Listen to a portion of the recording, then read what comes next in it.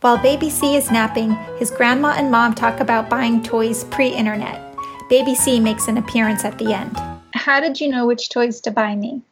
Well, I would go to the toy store and I would look at things that by age group. So if they said like 0 to 3 months, okay, I knew I was pretty safe if you were anywhere between 0 and 3 months. Always looked out for choking parts, didn't have a clue about the harmful contents of products like we do now, plastics and stuff like that. I liked educational toys. And like I said, it would either be sounds or things that you could discover on your own, like the toys that they had where you pull a string and the little arrow goes around and ends up on an animal and it makes the animal sound. And then we would talk about that and seeing old McDonald had a farm, and you would get introduced to sounds that cows make and horses and pigs. And then, what kind of sound does a car make? I mean, you just talked to you to teach you those things, because I know from an early stage, I would always talk to you to teach you language. I didn't wait to say, oh, well, my baby doesn't understand what I'm saying, mama, if they're 1 month old. I would just always include mama and dada and the words that I would thought that you would say first, because most babies do say mama and dada. And now Christopher is saying the la, and some are gaga. So I guess it depends on your baby, which ones they say first. But I knew I wanted you to say mama before dada. Trust me, I thought about saying that more to Chris. I thought about saying mama more to Christopher than dada, but I feel too guilty. So I'll say mama and then I'll say dada.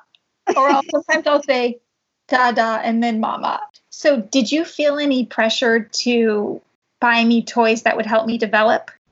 Honestly, I don't think it was a thought. I don't want to just say it happened naturally either, because it was intentional to go to the store to buy toys that would accomplish those things. But did I feel pressure to do it? No, I think it would be more I felt interest to do it.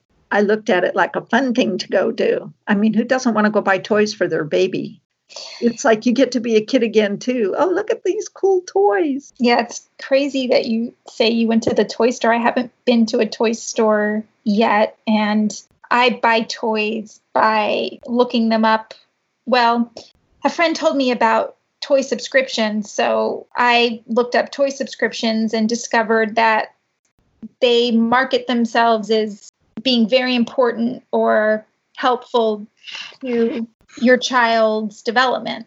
And my feeling around that is then worry that if I don't purchase that toy, he could be missing out on developing in the best way possible. And it sounds like that did never cross your mind. And I wonder why that is. Is it because now the internet exists?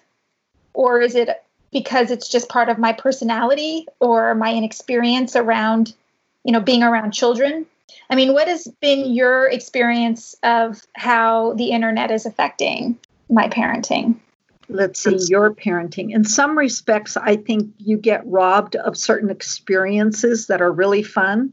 You and your brother would love to go to the toy store. When you were older, it was like a thing to go to the toy store, Toys R Us, Target, it didn't matter. There's something to it, to go in there and just be exposed to all the different types and to be able to touch it and see it and kind of, push a button here and there if you could.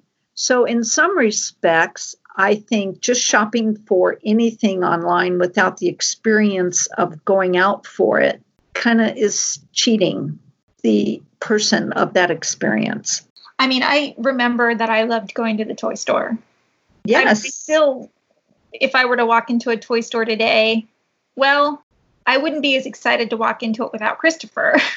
I would not want to go anywhere near a toy store without Christopher. But yeah, we definitely were planning to bring him to a toy store at some point, although I don't know where they are now. I don't even know where to go.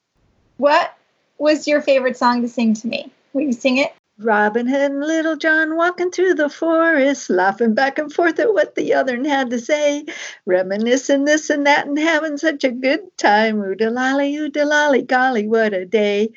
Never ever dreaming there was danger in the forest. They were drinking, they just guzzled it down. Never dreaming that a scheming sheriff and a posse was watching and a gathering around. Robin Hood and Little John running through the forest, jumping fences, dodging trees, just trying to get away. That's the Roger Miller song from the animated Robin Hood Disney movie. And I remember that Grandma and Alan and I were in the car, and I was playing it for Grandma once. And Grandma could not say oodalali. She'd come up with oogagali, oogagali. I'd say, Mom, no, it's oodalali, oodalali. And she'd go, oogagali, oogagali. And then she'd get all pissed off because she couldn't say it. Oh, God, that was funny. You're making me miss Grandma. I know. How does it feel to finally be a grandmother?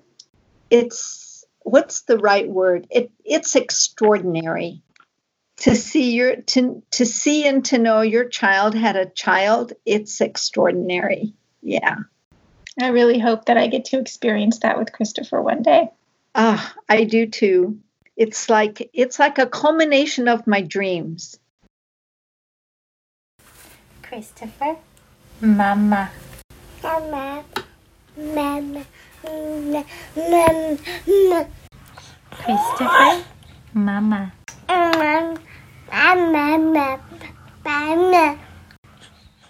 Are you saying my name? Mama.